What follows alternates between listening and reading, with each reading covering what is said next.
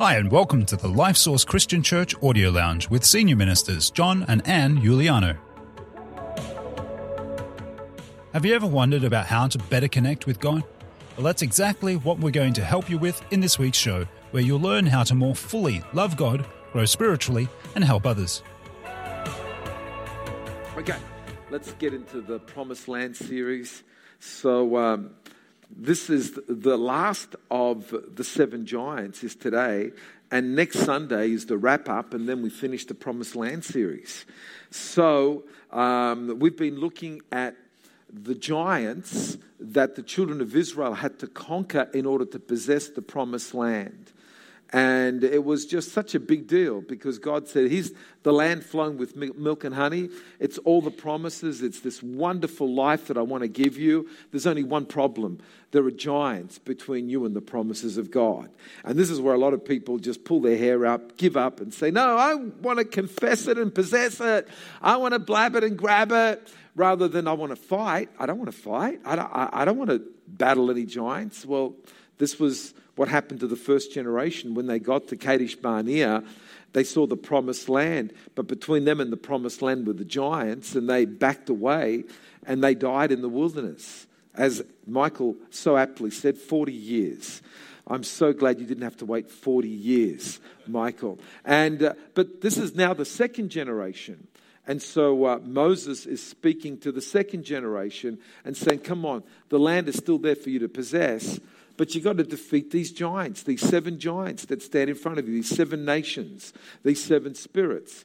And it's found in Deuteronomy chapter 7, Moses speaking to the second generation and says, when the Lord your God brings you into the land which you go to possess and has cast out many nations before you, the Hittites and the Girgashites and the Amorites and the Canaanites and the Perizzites and the Hivites and the Jebusites, 7 nations greater and mighty than you.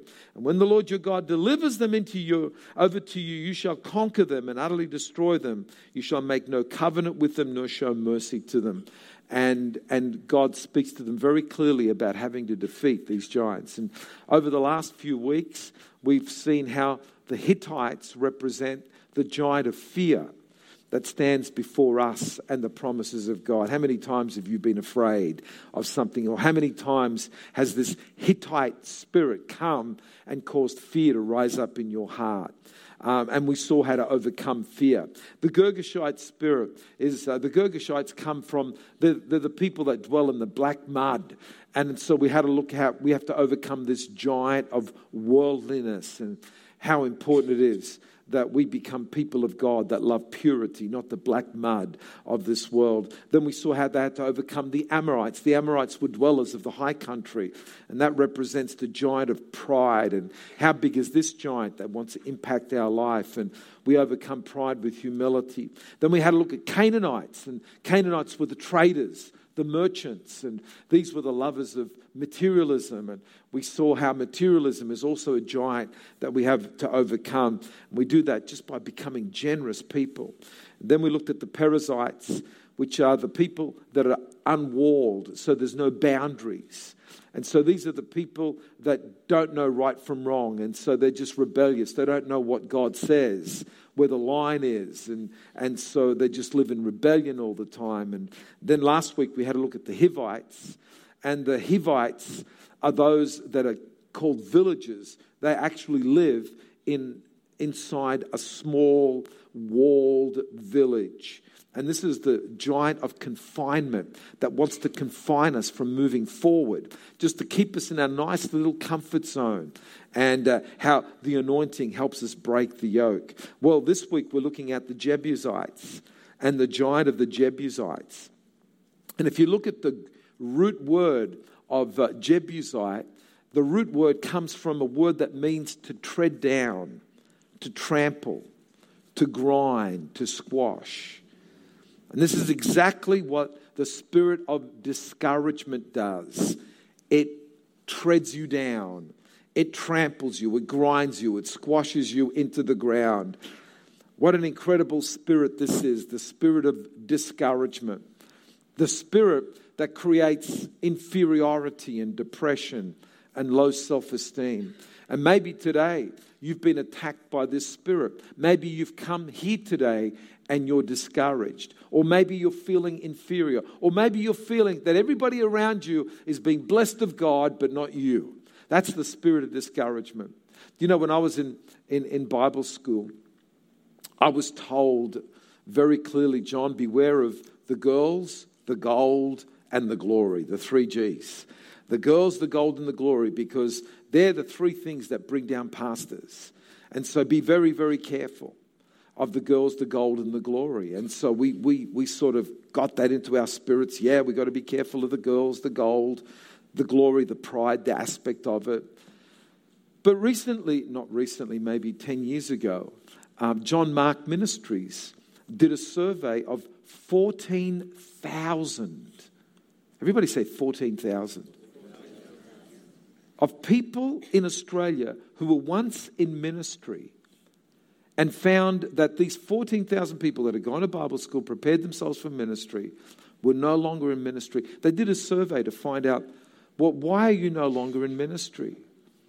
And they found that by far the majority were not out of ministry because of the girls, the gold, and the glory. They found that 80% of people who were no longer in ministry were no longer there because of discouragement. This giant of discouragement has literally destroyed more ministry than any other giant. And the reason for it is that this giant is incredibly subtle.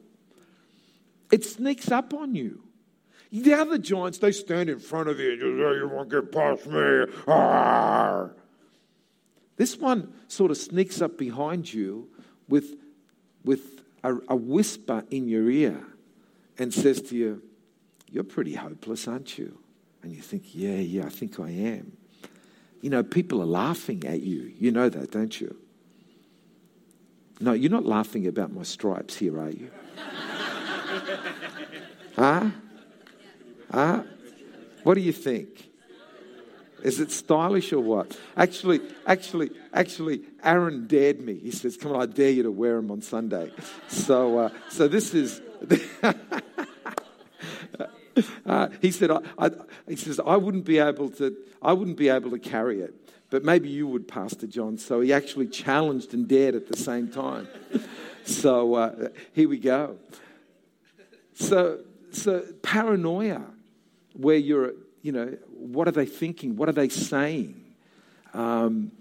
This giant, it creeps up on you. See, the thing is this, that my culture, my Italian culture, as with so many of you that are Asians, actually have this giant that's in your culture. So the Italians call this giant bella figura. The Asians call it shame. And so what happens is that you have to go through life. In Italian, it's bella figura, making a good impression. You've got to make a good impression. And so your family's honor is at stake. And so what happens is that you become manipulated by shame or bella figura. And this giant works there, and it's just manipulating, controlling. And if ever you don't comply to the standard, this giant roars at you. See, you've shamed your family. See, you are hopeless. See, you are useless. And you start to slink back.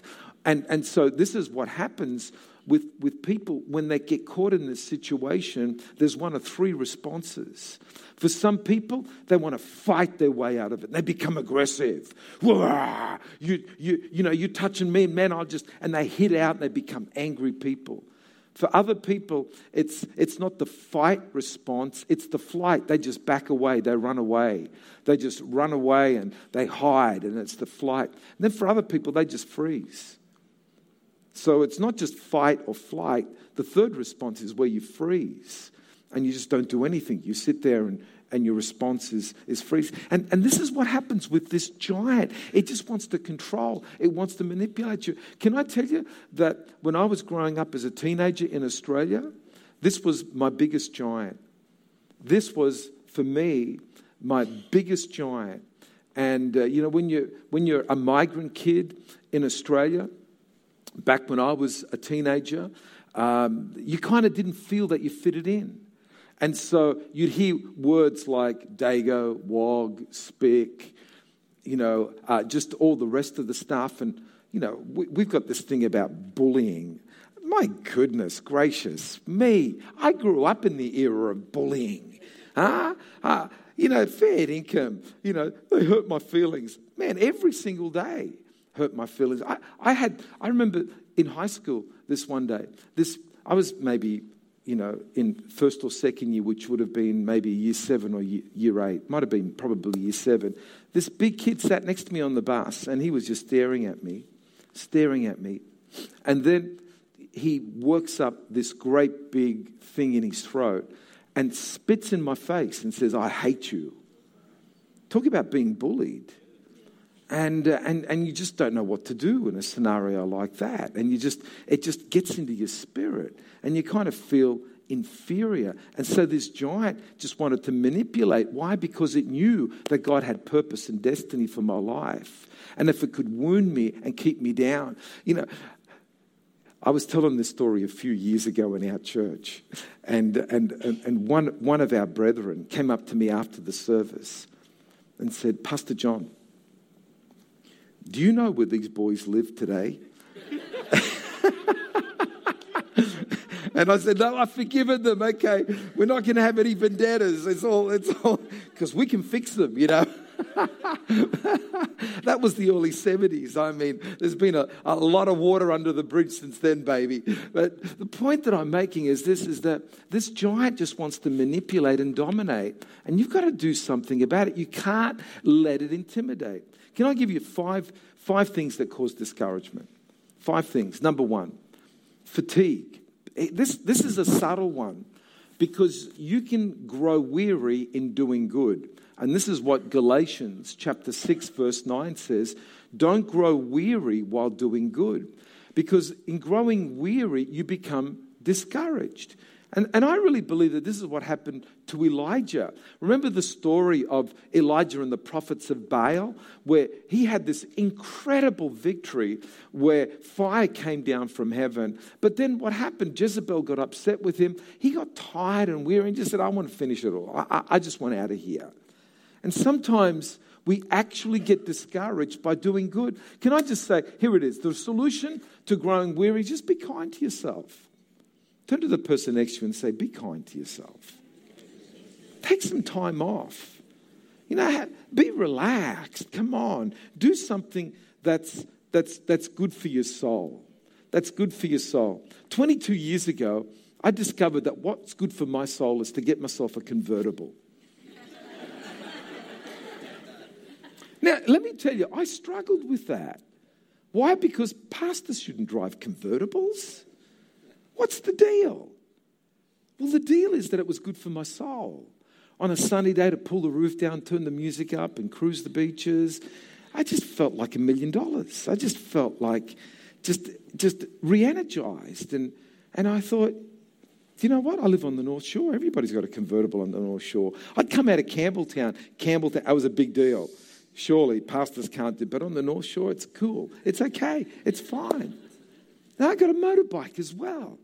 So why do you ride? Because it just restores my soul.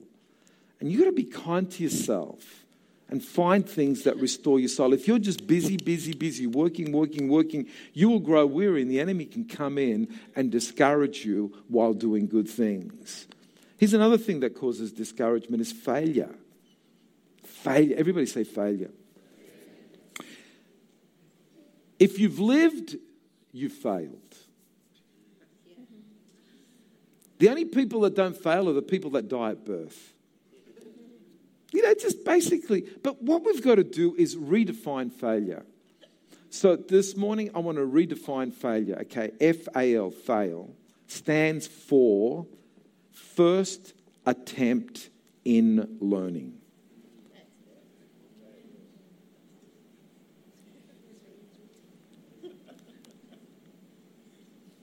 Because I find with me that you relate better to my fails than my successes. If I stand here and tell you how successful I am, Pastor John has done this, that, and the other, you just tune out. But when I say, hey, Can I tell you some of the things that I failed at? Oh man, now you are leaning in, baby. Tell me more. I'm really interested in that. And what happens is that I actually use my failures to teach you success principles. But I had to pay the price for the failure. I had to pay the price. And so what happens is this, is that you don't allow your past failures to define you.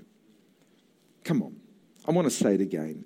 Don't allow your past failures to define you. They are learning experiences to make you a better person, so your future is filled with so much success that it's actually built on the failure of the past. So it shouldn't define you, it should actually help you make a better person. But what this giant does, it just says, see, I'll use the failure against you. This is who you are. You're just a failure. You can't make it work. You can't make it work. You can't make it work. You wouldn't believe, most of you know that one of our children is a prodigal. And you would not believe how the enemy wants to use that against me. How can you preach to others when you've got a prodigal? How can you teach parenting? How can you stand in front of people and tell them that this works when you've got a prodigal? Fact is, he didn't become a prodigal until he was 18 years of age. He didn't become a prodigal until he made his own choices. In the meantime, what happens is that the enemy uses it constantly as a source of discouragement. A source of discouragement. And then I discovered on YouTube one of the... Anne and I cried when we listened to this story.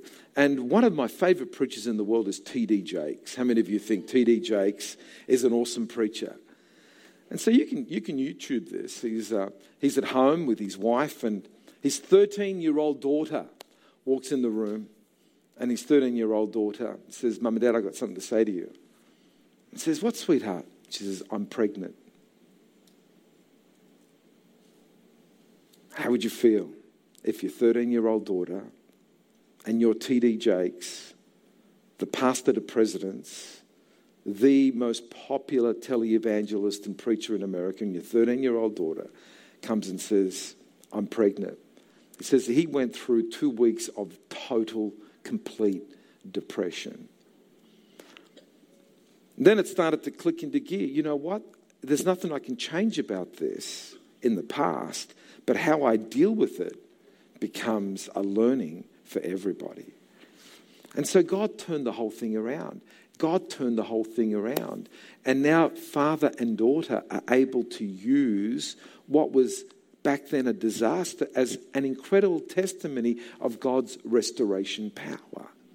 So God used a failure and turned it around. Not only that, but it's like, you know what? If T.D. Jakes can have a 13-year-old daughter that becomes pregnant, there's hope for me.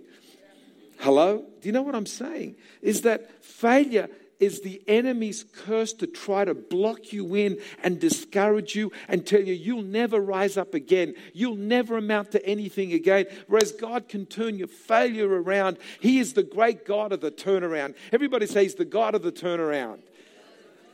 I love that. Oh wow, I better get through this, mate. I'm not even a quarter of the way through my message. Fatigue, failure, factions. Factions is another way that discouragement comes. And I hate factions. See, I'm a peace lover.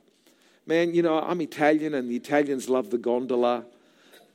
I just love the gondola, just going through life, no waves, I love that. But how many of you know that sometimes factions will arise? There's fights, there's disunity, there's division, there's conflict. My goodness, conflict is part of life. And you've just got to understand that some people love a good conflict. How many of you know people, they thrive on conflict? They actually go looking for it. Huh? So how many of you, don't put up your hand if you're married to someone like that. They're just always itching for a fight. And the other person just back away slowly. Whatever you want, sweetheart, whatever. Just leave me alone. I'll just shut up shop, bang. speak to the hand because nobody's at home, you know. And other people, man, they just love, oh, yeah, come on, put them up. Yeah, you want to give that? Bang, bang, let me give you some more. Factions create, for certain personality types, a lot. I was talking to a friend of mine. He's got a church of maybe 5,000 people. He says, the only thing that gets to me are the staff issues. He says, when there's division in the staff, he says, I just can't handle that. Everything else is a breeze, except for the staff issues and the factions that happen within the staff. But you know what? The enemy uses it as a source to bring discouragement. And so many people have quit because of discouragement. Here's another one, fears. What people think about you is a fear. What lies ahead. And fear, again, is just this false evidence appearing real. That's what fear is. False evidence appearing real. And the enemy uses fear to discourage you and stop you moving forward. Oh, no, you can never do that. That'll fail. Why? Because it's connected to the failures of the past. And so fear and failure work together, especially if there's failure in your past. And the enemy uses it to discourage you. And the fifth thing that creates discouragement is feelings. Everybody say, feelings. You know the song, don't you? But feelings, oh my goodness, the emotions of our lives are all affected by the words that people say. You know, what people think about you. And, oh my goodness, he didn't talk to me, therefore he's offended with me and my feelings got hurt. Oh, my goodness, how terrible are the feelings that are controlled by others. Can I just say to you that in life there will always be critics. You can never please everybody. Everybody put your hand on your heart and say, I can never please everybody. And I'm okay with that.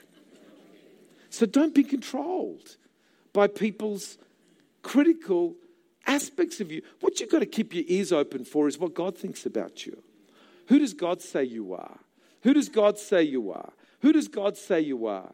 I'm a child of God, not a slave to sin. Who does God say you are? Because everybody has an opinion. And so if you try to make everybody happy, you'll make yourself incredibly miserable. Your focus in life is make God happy. And if you make God happy, the rest will take care of themselves. You got this? So important that you don't get discouraged by having people, oh my goodness, you know. Anne and I wake up every single day to bless people. We wake up every single day and all we want to do is to help people. We just want to help you. We want to bless you. We want to make your life a better life. That's my whole goal as being a pastor. How can I make your life a better life? How can I put truth into you to make you a bigger person, a better person? You know what? I say sometimes things that offend people.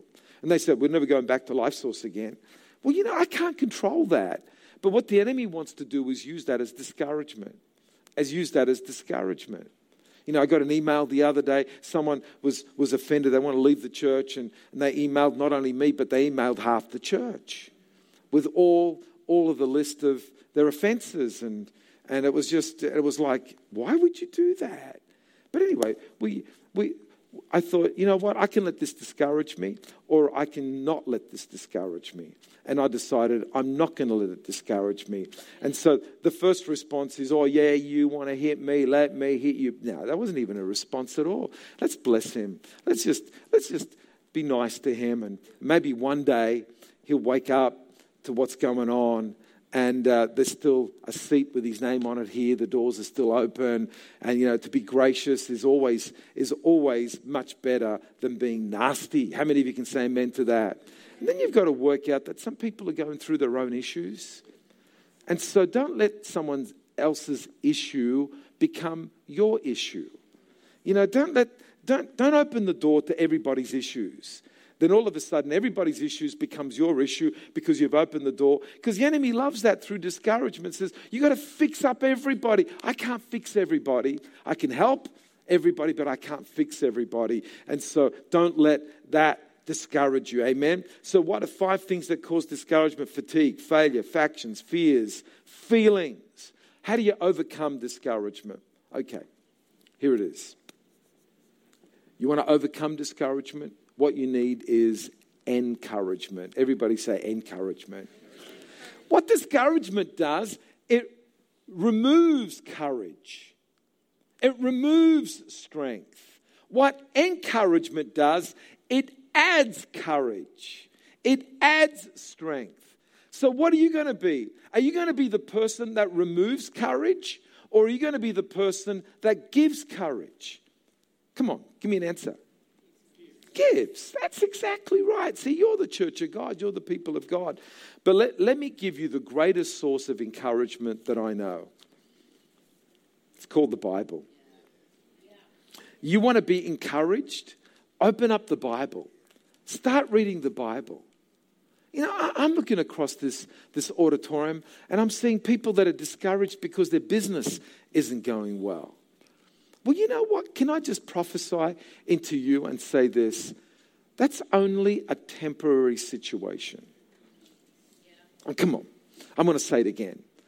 Some of you are sitting there this morning and your business isn't going well and you're feeling discouraged. I'm prophesying over you. Are you ready for this? Get ready to receive it. Write it down. Put it on a wall, something. What we're going through is temporary. It's not permanent. It's temporary. It's not permanent. It's temporary. It's not permanent. Because the enemy wants to discourage you and say, the end is near. You're going to lose everything. You're going to lose all that you've spent your whole life building. No. Rebuke it and say, no, this is temporary. It's not permanent. God's going to turn it around. God's going to turn it around. God's going to turn it around. Turn to the person next to you and say, God's going to turn it around. And you say, how do you know that? Because I just know the covenant names of God. Maybe this is the next series that we're going to do. It's called the covenant. My wife's been at me, I think, for 20 years saying you need to preach on the covenant names of God. She first heard me preach on the covenant names of God in 1984 and has never forgotten it. And then we went to a funeral on Thursday for Tony Butterworth. And there was a couple at the funeral that heard me do the covenant names of God back in 1984. And they said to me, that series changed my life. We have never been the same since, and we still talk about it to this day. I thought, wow, I better go and listen to it myself. See if I can get myself blessed and encouraged. But let me just give you a quick summary of the whole series. Jehovah Jireh. Who knows what Jehovah Jireh means? My provider. It's a covenant name. In other words, God makes covenant. He makes a deal. He makes a promise. He makes a contract with you.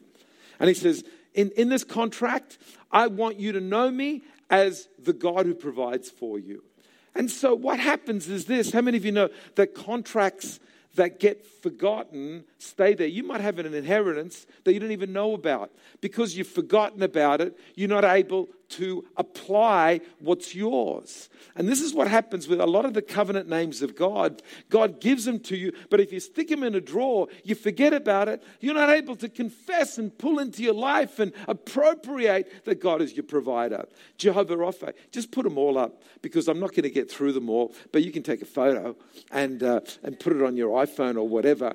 Sandra spent a lot of time putting this together, so we don't want you to lose it. Jehovah Rapha, my healer. Some of you need to get hold of the covenant name of God, my healer. He's my healer. He heals me from every single disease. That's his name, Yahweh Rapha, Jehovah Rapha, my healer. And so if you're going through sickness, I'd be confessing it every day. I'd be going to my spiritual drawer, pulling out the covenant name of God and saying, God, you made a promise with me in Exodus chapter 15, verse 26. And you said in Exodus 15:26 that you are my healer. You are my healer. So that's what I am appropriating, the promises of God. I'm going to encourage myself because the devil says, you're going to die. This sickness is unto death. You're going to suffer. You're going down. You're going to be miserable. Or another word, you're going to die all alone and nobody will care. Come on, that's a lie of the devil. You've got to expose his lies and say, devil, you're a liar. My God says that he's my healer. Jehovah Nissi, the Lord who's my victory, the Lord my banner, who leads me into victory. You say, but man, Haven't you got a fight on? Yeah, I got a fight on, but the promise of God is that I'm going to win the fight because He's my victory. He's going to cause me to be victorious. Man, I tell you, that foul giant of discouragement, that Jebusite spirit starts to manifest when you start speaking like that. He's saying, you are destroying all of my strategies of discouragement. I say, yes. Yeah, come on. See, some of you, this past week, you've been listening to the Jebusite spirit.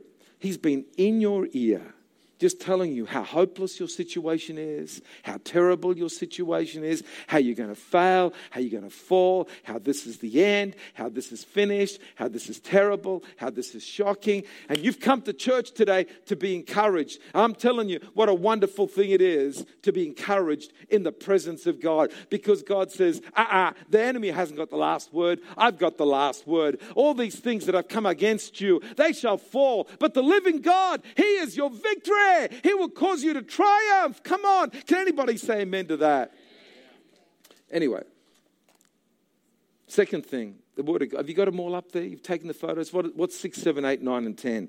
You've got Jehovah Tsidkenu, which is the Lord who's my righteousness. He makes me righteous, not in my laws or my strength, but He imparts to me righteousness. Through the blood of Jesus Christ, I am cleansed. And when the enemy wants to come and tell me what a filthy, rotten, miserable, no good, filthy sinner I am and how hopeless I am, I just confess that the Lord is my righteousness. He makes me righteous. I love Jehovah Raha, who's my shepherd. Jehovah Sabah, the God of war. I love this one, the God of war. The God who is the God of war. I know I've put there the Lord of hosts, but you better understand the God of war. The Lord of hosts, in other words, He's leading the army. The hosts is the army of God, the Lord of hosts. And that's what the Bible translates. But probably in our language today, it's the God of war. He's got the hosts of heaven all armored to their back teeth around Him. And there He stands in front of them to go into battle for you. How many of you need the Lord to go into battle for you? How many of you are facing some battles right now and you need, come on, I'm telling you, I'm preaching myself happy this morning. My only problem is my time is up, but that's all right, because I'm going to go into the next service already with a steam of fire and moving forward. These are the awesome names of God. Jehovah Elohim, the supreme God. Jehovah Shammah, the Lord who is there. He's always there. He's never away. He's never on holidays. He's never absent without leave. He's always there. Where you are, He is there. And when you go into a situation, you're not alone. The Lord who is there, Yahweh Shammah, is with you. How awesome is that? Can anybody say amen to that? Very quickly, you can come forward. Sophia, Sean, both of you. You overcome discouragement by the Word of God. You overcome discouragement by the Spirit of God. And I can do a whole series on the Spirit of God being the spirit of encouragement. See, the spirit of prophecy is the spirit of encouragement. Not discouragement, but encouragement. It's so important that we understand that Jesus called the Holy Spirit the Parakletos, the one who comes alongside us to encourage us, to comfort us, to help us. That's the name of the Holy Spirit. Parakletos, the comforter. The old King James translates it as the comforter, the one who draws alongside to encourage, to bless us, to say, come on, I believe in you. I believe in you. I believe in you. You know, I had someone in my office the other day, and I said to them, I believe in you. And this person contacted me and said, you know what, I just can't get those words out of my head. This is the first time that a pastor has ever said to me, I believe in you. And I was so touched by that word, because I do.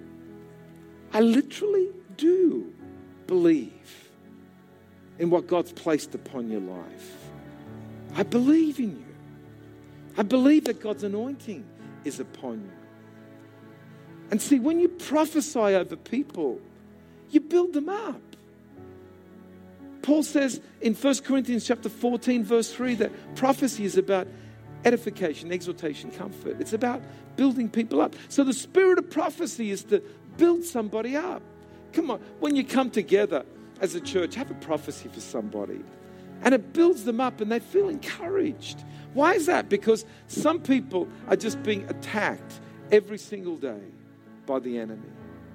And the third way to get encouragement, the Word of God, the Spirit of God, the Church of God. You need the Church of God. Guys, don't you be tricked by the enemy that says, pull away from the church. Or you can worship God just as well at home as with the church. No, you can't. When you're at home, you are by yourself, baby. And when you're by yourself, you're easy pickings for the enemy. When you're with the church, you have the opportunity of others surrounding you, others speaking into your life, others building you up. God just wants to build you up today. God wants to do something incredibly powerful in your life. My time is up. I've just got to finish by saying this. There's three words that define our church at the moment. We've got an armband with these three words on it. We've got a fridge magnet with these three words on it. Who can tell me what these three words are? God's got it. God's got it. Whatever you're facing right now, God's got it. Whatever is the war that you've walked into, God's got it. Whatever opposition you're facing right now, God's got it. Whatever is causing your knees to tremble and your heart to faint, God's got it. God's got your situation. He'll never leave you or forsake you. He's the God, Shema, who is always there. He's got this. What you're going through is a temporary hitch. It's a temporary hitch. God's going to see you through. You are permanent. Your trial isn't. You are permanent. Your problem isn't. You are permanent. Your challenge isn't. And you as a child of God will see it through. And that thing, ta-ta, it'll be in the past, never to be seen again. But you and God are going to live in victory forever and ever. I want you right now to say to that trial that's causing you heartache, ta-ta. Say, ta-ta, ta-ta. You will be in my past, but God is here and in my future forever. And I have been destined to live in victory. Can anybody say amen to that? Hallelujah. Come on. If you're going to give the Lord a clap, give him a great one. Thank you, Jesus.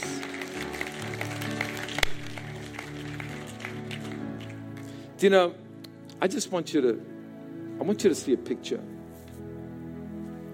I just want you to close your eyes. I want you to see, I want you to see a ship in the storm. Just begin to see a ship in the storm. And the waves are breaking over the top of the ship, and it's in peril. But what I want you to do is to go up to the wheelhouse, to where the steering is. As you go to the wheelhouse, I want to ask you a question. Who is steering the ship?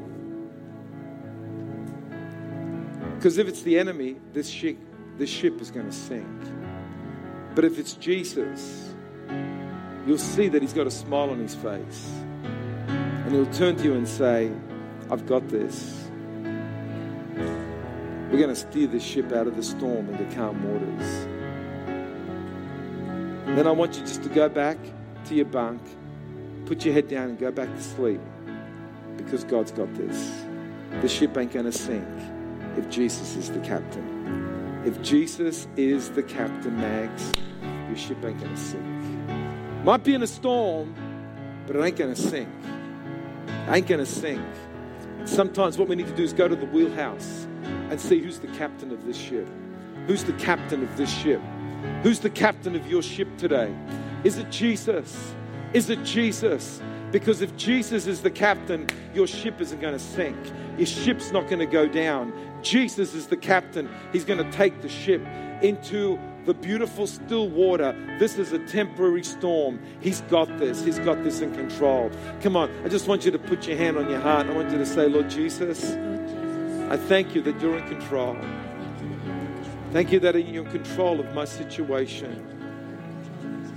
Thank you that you're in control of my family. And right now I rest in your peace. I thank you, Lord, that you're going to see me through. And I'll come through the other end with a testimony. My test will produce a great testimony in Jesus' name. Thanks for choosing to listen to the Life Source Christian Church Audio Lounge.